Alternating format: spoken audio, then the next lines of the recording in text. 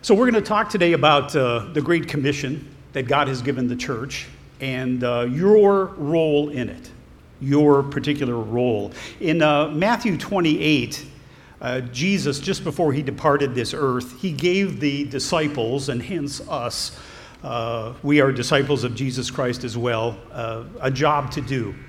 And in Matthew 28, verse 18, Jesus came to them and said, "All authority in heaven and on earth has been given to me," to Jesus. "Therefore go and make disciples of all nations, baptizing them in the name of the Father and of the Son and of the Holy Spirit, and teaching them to obey everything I have commanded you. And surely I am with you always to the very end of the age." So Jesus made it very clear that he's in charge. All power and authority is his as we go about this Great Commission, this job of sharing the gospel with other people. We know that as Christians, we are people who have come to hear the gospel and respond to it. This story about God the Father sending his Son Jesus Christ to this earth to become fully human as well as fully God. He lived a perfect life and then went to the cross to die on the cross, not for anything he did to deserve it, but to pay the penalty that we all owe because of our sins. We know that the wages of sin is death, the Bible teaches.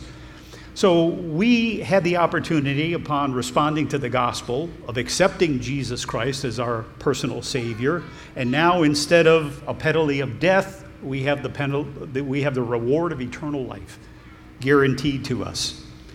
So this is good news that God now wants us to share with the world.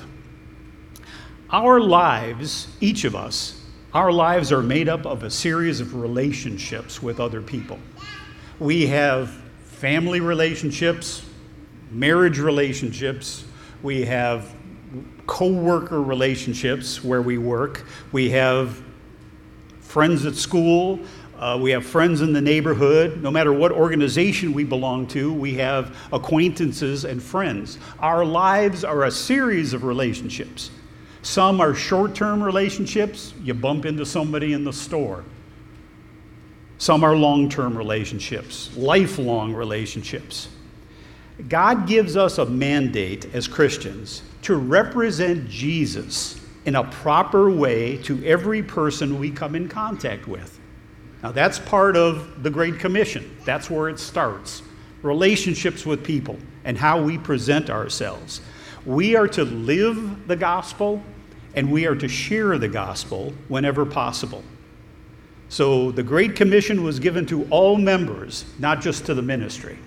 So I'm speaking to all of us individually here in our role in it. Now in Colossians, we'll look at chapter 4, the epistle of Paul to the church at Colossae. And notice what he says here with regard to how we approach people, especially people who are not Christians.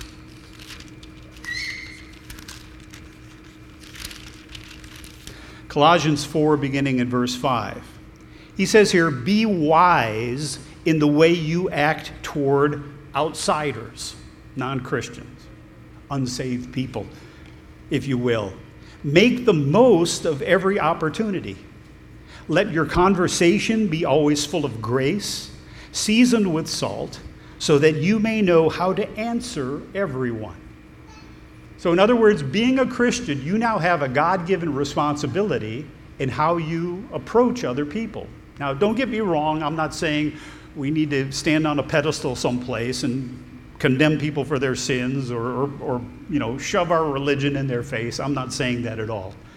I'm saying that your style of life should be different so that people recognize that about you, that there's something different about you. There's something hopefully good about you that they would desire maybe to emulate or to know more about why you are the way you are. Or to behave wisely toward non-Christians. Now you might say, "Pastor John, how do I know who's a Christian and who isn't?" As I go out there in the world and in the neighborhood and in society, what I try to do is I try to approach everybody as if they're not a Christian. Now, if they are, that's wonderful. And if I find that out, that's a blessing. That's a bonus, okay? And I'll have a special way of relating to them, knowing that they're a Christian as well. But when I first meet somebody or first approach somebody, I always tend to treat them like they're not a Christian. And, God will make it clear as time goes by. And as we meet people and as we bump into people, life is a series of, in some cases, never to be repeated opportunities to live and share the gospel. Every hour of your life brings a situation with another person that can be redeemed or lost. How do you make the most of every opportunity? Well, as he said right here, some things to consider. In Colossians 4, he says in verse 5, here's 3 things I'd like you to consider. He says, be wise in the way you act toward outsiders. Wise behavior. Always be alert, no matter where you are, with people you come in contact with. Now, we just went through a very difficult time with the whole COVID thing, didn't we? Where everybody was wearing masks. I try to be Christian in whatever I do, and I always try to be pleasant and smile at people. I go to Walmart, I go to Giant Eagle, I'm talking to the cashiers, I'm talking to whoever. I try to smile and be pleasant. When you're wearing a mask, does it really matter? I got into the lazy habit of not smiling at people and probably not being pleasant. Because if I did smile, they couldn't see the smile because I was wearing a mask. And if I tried to say something encouraging or pleasant to them, they couldn't hear me or understand me because I had the stupid mask on. So I got lazy, and I repent for that. I got off guard. We want to always give people the impression that you're approachable. You want to be friendly toward people. And if you do the approaching to somebody else, you shouldn't be scary or threatening. Now, to give you a couple of examples, okay? Some of the places I hang out. I'm a senior, okay? So I hang out at Walmart. Like I said, Giant Eagle. And from time to time, you see people who seem to be in trouble or need help. I remember a few months ago going through Walmart and the clothing section. There was a guy my age kind of standing by himself in the midst of all these clothing racks. And he looked kind of confused, and he looked a little troubled. And I'm pushing my shopping cart, and I'm just glancing at the guy, and I gave him a second look thinking, I wonder if he's okay. So I thought, you know what, I'm just going to wheel my cart over there and go over and say hi and see how he's doing. And you know how it is sometimes with seniors, they get confused, or maybe it's their medication, and they don't know where they are. So I just started a conversation with him, and it turned out he was okay. I don't know if he was just real shy or what, but I just felt impelled to go over there and say something to him or see if I could help, do whatever I could. And I tried to do it in a pleasant way. I smiled at him. I didn't want to be threatening, and it turned out to be okay. There are other times where you see somebody maybe sitting on a bench by the pharmacy over there, and maybe they're crying or troubled. I've seen people in the parking lot looking for their cars. They can't find their cars, and they're all upset. A whole range of things. This is from a senior's perspective. You as a student, you might be in school in the cafeteria and see one of your fellow students sitting there by themselves, upset or crying. And as a Christian, you want to go over there and sit down. Say, hey, is everything okay? Anything I can do to help? That's the way we should be as Christians. That's the way Jesus was. And that's the way we should be. So, wise behavior. Be approachable. If you do the approaching, don't be scary or threatening. Notice here in Colossians 3, verse 12, Paul talks a little bit about what this wise behavior toward the unsaved looks like. Since we're Christians, our sins are forgiven, we're living by God's grace, let's act like it. He says in Colossians 3, verse 12, therefore, as God's chosen people, that's who we are, holy, we're not holy because of ourselves, we're holy because of Jesus, and dearly loved, we are dearly loved by God through Jesus Christ. Clothe yourself with compassion. We should be compassionate people toward others. When somebody is troubled or lost in the middle of a crowd there and everybody's kind of walking around them, we should be the ones to stop and say, hey, you doing okay? Is there anything I can do for you? Clothe yourself with compassion, kindness, humility, gentleness, and patience. Wow. That's a good list to live by. That's the kind of people we should be. That's the kind of people God is making us to be. Bear with each other and forgive whatever grievances you may have against one another. Forgive as the Lord forgave you. And over all these virtues, put on love, which binds them all together in perfect unity. He goes on to say, let the peace of Christ rule in your hearts, since as members of one body, the church, you are called to peace, and be thankful. Let the word of Christ dwell in you richly as you teach and admonish one another with all wisdom, and as you sing psalms, hymns, and spiritual songs with gratitude in your hearts to God. And whatever you do, whether in word or deed, do it all in the name of the Lord Jesus, giving thanks to God the Father through him. Now, where are you going to learn that kind of instruction in this society? You're not learning this at school. You're not learning this at work. You're not learning this in other organizations. You're learning it here at church because you're Christians. And this is the life we've been called to live, an outgoing concern for other people. So this is the wise behavior. Act wisely amongst non-Christians. But he went on to say, back here in Colossians, the next thing that he mentioned in Colossians 4, verse 5, be wise in the way you act toward outsiders. Secondly, make the most of every opportunity. Let your conversation be always full of grace, seasoned with salt. So when we do converse with people out there, people who perhaps are not Christians, we should have salty speech. Now, what does that mean? That doesn't mean like pirates talk, and with all kinds of foul language. What we say about Jesus and about our Christian life should make it as appetizing as possible. We put salt on our food to make it appetizing.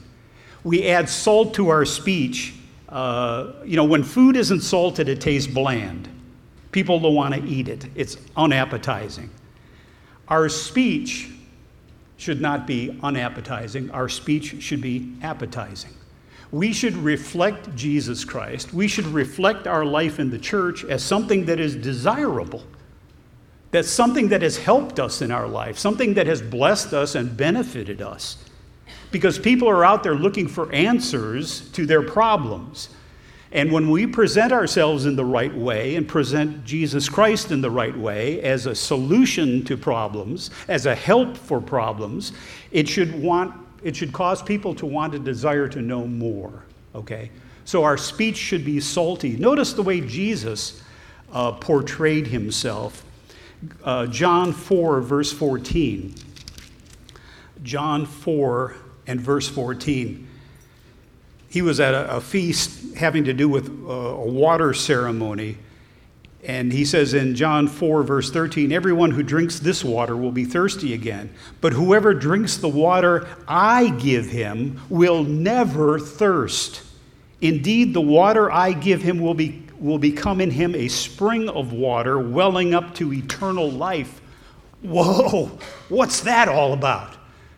That sounds great. To drink this water that he's talking about and never be thirsty again? People wanted to know more. So that's what it means to have salty speech seasoned with salt. To present yourself, to present what you believe in, to present God, to present his son Jesus Christ as something to be desired and sought after. You don't talk about Christianity as something that's boring or I got to go to church again this Sunday. It's such a drag. It's so boring. No, I get to go to church this Sunday because I'm learning more about what God wants for me and how he's changing me. So how can you develop the ability to speak about Jesus, about Christianity, about your church, so that there's an appetizing flavor to it? Well, the way we do that is by reminding ourselves why the gospel tastes good to us. It's hard to salt your speech with tastiness of the gospel when you haven't been enjoying the taste yourself.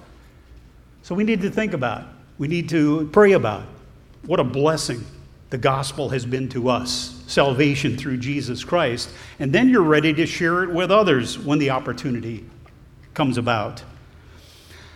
But he also said, be wise in the way you act toward outsiders, make the most of every opportunity. So each and every opportunity is important. Let your conversation be full of grace, seasoned with salt, so that you may know how to answer everyone. So the third aspect of this is individual attention. You never know when you wake up in the morning what opportunities God's going to provide for you throughout that day. We need to be ready to take advantage of every single one that comes along. Some may be short. Like I said, you bump into somebody, you have a chance to say hi or just talk briefly. Others are long-term relationships. We should know how to answer everyone. Each person is different and each situation is different. Now, the gospel is the same and Jesus is the same, but there are countless ways to serve the meal with the salt on it that we're going to serve. We need wisdom how to serve and wisdom how to season it. Turn with me to Ephesians 4 and verse 29. Ephesians 4 and verse 29. He's talking about this individual approach to each person you come in contact with. Paul says, do not let any unwholesome talk come out of your mouths, but only what is helpful for building others up, according to their needs, that it may benefit those who listen. So one approach that works for one person may not work for another. You may treat a stranger differently than you treat a member of your family. But each individual needs to be encouraged by the gospel in a way that meets their own particular needs. So this is what it means to walk wisely with unbelievers. You never know. Your contact with a certain person may be the only contact they have with a true Christian in their life. So you need to be prepared. I've said many times, when we wake up in the morning, we need to ask God, whatever you have in store for me today, help me to be ready, help me to be alert, and to take advantage of every opportunity. Always be concerned about people.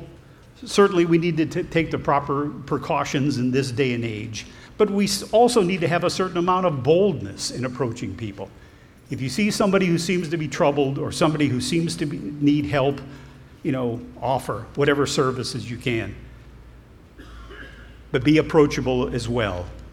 And when you do, always represent Jesus Christ in the proper way, showing concern for others. I want to turn now to 1 Corinthians chapter 9, to another section where Paul talks about his particular approach. Now, Paul was very effective. The Apostle Paul was very effective in preaching the gospel and winning people to salvation, winning people to Jesus Christ. And this passage here talks a little bit about his philosophy or his mental preparedness in doing this. 1 Corinthians 9 and verse 19. Now we know the Apostle Paul was a strong Jewish individual. He was raised in the Jewish faith. He was a Pharisee. He was trained according to the Old Testament. But once he had an encounter with Jesus Christ, he became a Christian, and his whole life changed radically. He says in verse 19, though I am free and belong to no man, I make myself a slave to everyone. Now think about what he's saying in relation to you and your approach to people you come in contact with. Either people that you have ongoing relationships with or maybe strangers that you meet from time to time. He says, I make myself a slave to everyone. Why? To win as many as possible. So that should be our outlook and our goal, to win as many as possible to Jesus Christ. To live the gospel, to share the gospel when possible. Why? To point people who need help to Jesus Christ as the solution to their problems. He says in verse 20, to the Jews, I became like a Jew to win the Jews. To those under the law, I became like one under the law, though I myself am not under the law, so as to win those under the law. To those not having the law, Gentiles, I became like one not having the law, though I am not free from God's law, but am under Christ's law, so as to win those not having the law. To the weak, I became weak to win the weak. I have become all things to all men, so that by all possible means I might save some. I do this for the sake of the gospel, that I may share in its blessings. So in other words, Paul's approach was to change things about himself that weren't important, that weren't necessary, for the sake of being able to get across to people, to help people who were in need, who needed spiritual help, who needed spiritual salvation, who needed encouragement, who may have needed a little love to be shown to them in their lives. Now, this doesn't mean, when Paul says, I became all things to all people, this doesn't mean that Paul ever compromised God's moral standards to fit in with the world. It means he was willing to forego traditions, his own personal philosophies or beliefs, familiar comforts, in order to reach any audience. So we have to ask ourselves, what is it about us that may be a stumbling block to reaching other people with the gospel and the message for Christ? Well, there are several different things in our society that I think that we can consider. But let me list a few things that we need to do to become all things to all people. Now, the first thing I'd like to talk about is listening to others. When you meet somebody or when you are in a relationship with somebody, it's important that we spend a lot of time listening to them. You know, like I talked about bumping into these people at Walmart who seem to need help. The first thing I wanted to ask them was, are you okay? Do you need any help? You know, tell me what's going on. Tell me what's troubling you. And listen to them. Just listen to them. We're often too eager to share our own thoughts and solve people's problems for them instead of pointing them to Jesus Christ for help. One common mistake is to jump into a conversation before we really hear what the other person is saying. You know, we all appreciate being heard. When we extend that courtesy to someone else, he or she is more likely to listen to what we have to say in response to them when we point them to Jesus. By listening first, the other person becomes an individual that we care about rather than simply a mission field to convert. Now, this starts at home. You know, husband and wife. How many times do we want to do the talking instead of listening to the concerns and cares of our mate? We need to listen. We need to do this for our children. We need to do this with people that we work with. We need to listen. That makes a great impression when somebody sits down and actually wants to listen to what you have to say. You know, as a pastor over the years, I've always considered myself a problem solver, which I never should have done.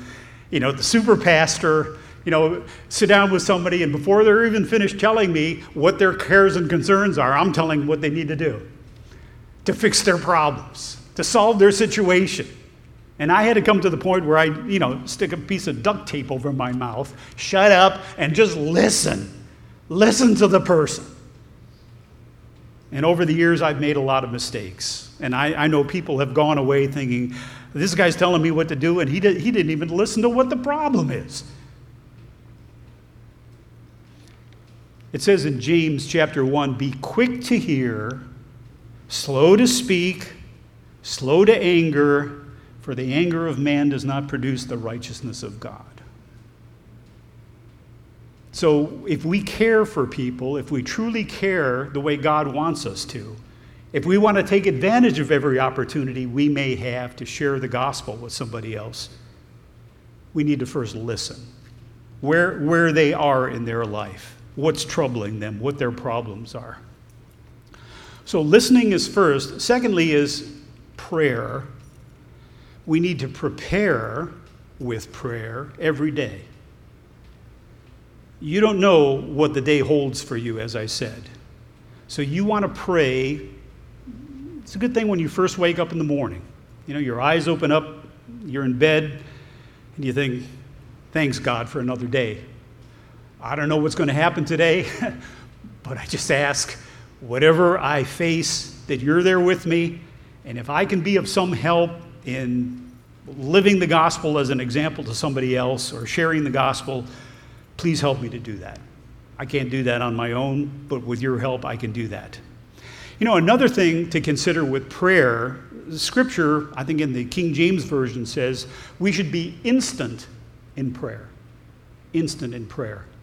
And one of the best things to do as you interact with other people, even people who are not Christians, is when they present a situation to you, in conversation, they talk about the terrible trial they're going through or the pain they're in, is to just go ahead and pray. One of the best things that we can do is instantly say, hey, I'd like to pray for you. And just take a few moments and offer a prayer. I've got some friends here, we didn't always do that in the history of our denomination. We weren't instant in prayer. But over the past many years in the area here, I get to hang out with some Pentecostal pastors, Assemblies of God. And they've taught me a lot. And they're really good at doing this, being instant in prayer. And just saying, as you're talking to them and telling about what problems you're going through, they say, hey, you know what, let me pray for you right now. And they'll just maybe put his hand on your shoulder and say a prayer. Lord, my brother just shared with me this trial he's going through, and we want to pray for your help in this. And I thought, what a wonderful approach. Why haven't I been doing that all these years? And I've tried to be doing it more and more, even over the phone and talking to people. And you know what? When I offer to pray for somebody, nobody has ever turned me down. If I say, can I pray for you? They'll say, I guess, okay. They've never had anybody pray for them like that before. But that's one of the things that we could do to actually take this person to the very throne of God in prayer. And that is a wonderful thing to do. You are taking them right to God. And maybe they haven't even thought of praying for something, or they don't feel worthy somehow to approach God. But here you are in your prayer, taking them right there, showing them that the way is open, that they can do the same thing too. They can pray to God anytime. It shows you care, it shows you're concerned, and it shows that you're not the answer to their problems, God is. So it's very important. I encourage you to do that whenever possible. If you go to visit somebody in the hospital, go ahead and pray. Say, how you doing? You got these aches and pains? You know what? I'm going to say a prayer for you right now. It doesn't have to be, long. It doesn't have to be, real wordy with fancy words. You don't have to speak in King James English, but just make it sincere. So prepare with prayer and be instant in prayer in helping other people. Thirdly, be sensitive to what the person is feeling. Try to find out as you talk to them where their relationship with God is. And, Pastor Orrin Telford had an approach, still has an approach. Many of you know him. And he shared this in sermons. He talks to people sometimes who are atheists. They don't believe in God. And what would you do if somebody says to you, well, I'm an atheist? And, oh, okay. Well, conversation's over. We'll just drop it right there. No, he would come back and say, tell me about the God that you don't believe in. And I thought, wow, what an interesting question. So he's trying to find out why they don't believe in God. What is it about God that makes you not want to believe? And a lot of times they would share a story, maybe from their earlier life, where they felt God let them down. They felt they prayed for something and God didn't answer the way they wanted, or somebody died, or somebody got really sick, and they held it against God all their life, and they still do. And now they claim to be atheists because of this. Well, see, that gives you some insight as to maybe what you can say to the person. and tell them how God really is. And, God always has our best interest at heart. Prayers may not always be answered in the way we would want, but he always answers the prayers in the way that's best. And he knows what's best for us. And we may not agree with that in the short term. Hopefully we see it in the long term. But be sensitive to what the person is feeling. Now, we're not master counselors. Most of us don't have degrees in counseling. But we can offer encouragement, and we can share God's love with them as well.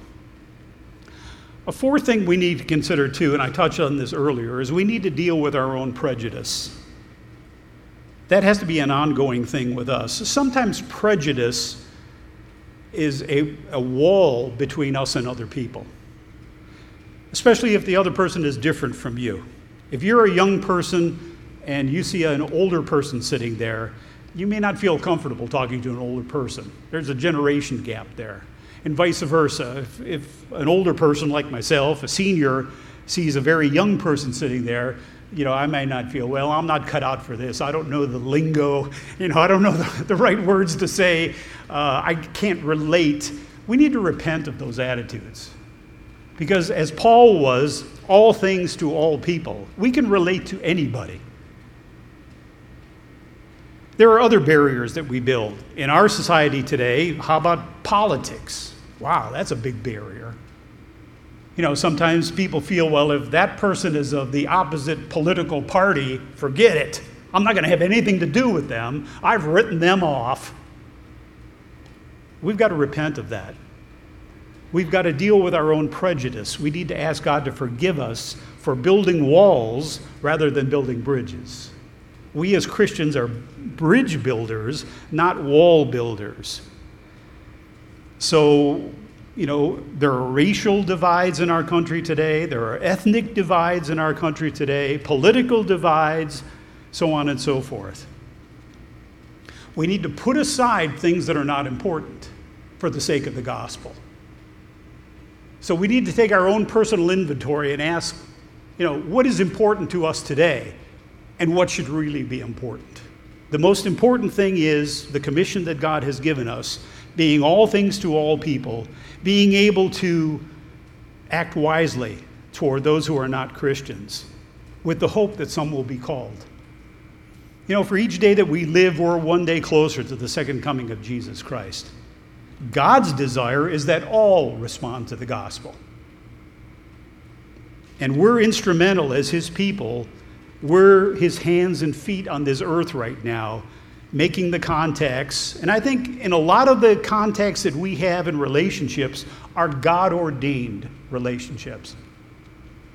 I don't know if you've ever thought about it this way, but the place that you work, I wonder if you got that job because God wanted you there. Not necessarily for the pay or even for the work itself that you're doing, but for the relationships that he's provided for you on that job. The people who observe you every day as a Christian. And I know that in a lot of cases, when somebody finds out that you're a Christian, they look at you negatively or judge you. Okay, let's see what the Christian's going to do today. Keep your eye on him or her. And they love to see it if you step out of line a little bit so that they can criticize you. Oh, yeah, you're supposed to be a Christian, but I heard you say that word, or I saw that look you gave that person. We're open for judgment as Christians in this society. But yeah, that goes along with the turf. When you're a Christian, there are going to be people who are going to watch you, and hopefully they're seeing good things. Hopefully they're seeing good things. Hopefully they're being impressed, not in you, but in God who is in you. I've said many times, the people where my wife works noticed right away that my wife never uses bad language, which is a good thing. And they notice that. And, if one of the workers says, uses the wrong word or curse word, they'll go, oh, Mary's over there. Don't say that. And Mary hates it when they do that. But Mary sets a steadfast example of not using any bad language, not lying. There have been times where her boss has asked her to lie, and she refused. So they know that about her, They know that she's a Christian, and she doesn't do it in a self-righteous way or in a judgmental way toward the other workers. She just sets that example on a regular basis. And people can see what a Christian is like and what a Christian is supposed to be like. And I don't want to put the spotlight on her because she hates it when I do that. But we should all be like that. People should notice that we are different. Different in a good way. The goal of the Christian is to be inoffensive in every way except in the matter of the cross. So if it ever comes to the point in your conversation with somebody else where they inquire, what is it about you? Why are you the way you are? Well, I'm a Christian. And I try to live the way God teaches me to live.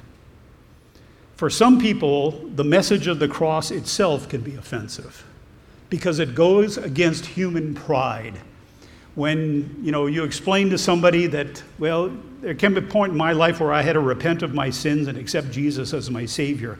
A lot of people don't think that they need a Savior. They don't think that they're bad at all, that they're sinners. They always compare themselves to others and say, I might have my shortcomings, but I'm not as bad as they are. So they don't need a Savior. They don't need to believe in God. So the message of the cross can be a stumbling block to people. We need to strive to follow Paul's example, especially, and become all things to all people. We must be willing to humble ourselves, let go of our rights, meet people where they are, do whatever Jesus calls us to do. He died to save them, just as he died to save us. And we must love them enough to tell them that truth, the gospel, in ways that they can understand. God wants to use you personally to help fulfill the Great Commission he has given the church. We have to make ourselves available to him on a daily basis. And one final scripture in John 4, verse 35. John 4, verse 35. Jesus said, do you not say 4 months more and then the harvest? I tell you, open your eyes and look at the fields. They are ripe for harvest. There are people out there right now who are hurting, who are searching for answers in their lives, who are not finding any. They're turning to other things in their life that they think are going to provide solutions for them, but they're not. Addictions, drug use, gambling, sex, whatever the case may be. We found the real answer, and God wants us to share that answer with them. He says in verse 36, even now the reaper draws his wages. Even now he harvests the crop for eternal life, so that the sower and the reaper may be glad together. So seeds have been planted. God has been doing the planting in people's lives. Not everybody you bump into is going to respond. Some are going to be critical. Some are going to totally ignore you. But we still need to do our part in approaching other people when we can. Jesus was ignored. Jesus was rejected in his ministry here on earth. And he said, if they rejected me, they're going to reject you too. But there are going to be some. In your life, if there is only one person who somehow responds to you and to your example and comes along to salvation, man, that's something that you're going to rejoice in for all eternity. So this is what God has given us to do. It's not just a matter of enjoying our own salvation and waiting for Jesus to return. He's given us a job to do. And the parable says that when he returns, he wants to find us doing the job he has given us to do. So we can do it with God's help. We can't do it on our own. So we need to stay in contact with him. We need to pray and ask him for opportunities. And he's going to make the connections for you. You've already got connections in your life, but there are still others that he wants to connect you with. Make sure that you approach people wisely with the job that God has given you to do, and that you make yourself approachable. And God will do wonderful things through you. And even though you don't realize it, people are being affected every day by your positive example, your Christ-like example. So never let up. Let's pray. Our Heavenly Father, thank you for this commission you've given not just the church, but each of us individually. And help us to take it seriously. Help us to know that once we have taken on this gentle yoke that you've provided for us, that we have a job to do. And there are people out there who need to hear the gospel, people who need to see someone living the gospel on a daily basis. So help us to do that. Give us the right attitude.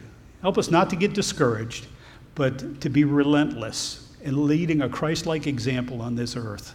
We will make mistakes. We'll repent for those. But Father, we just pray that our efforts, your efforts through us, will prove suitable and will be productive. So Father, thank you for this wonderful calling you've given us. We depend on you every day. We love you. And we pray your blessing on our entire congregation. In Jesus' name we pray. Amen.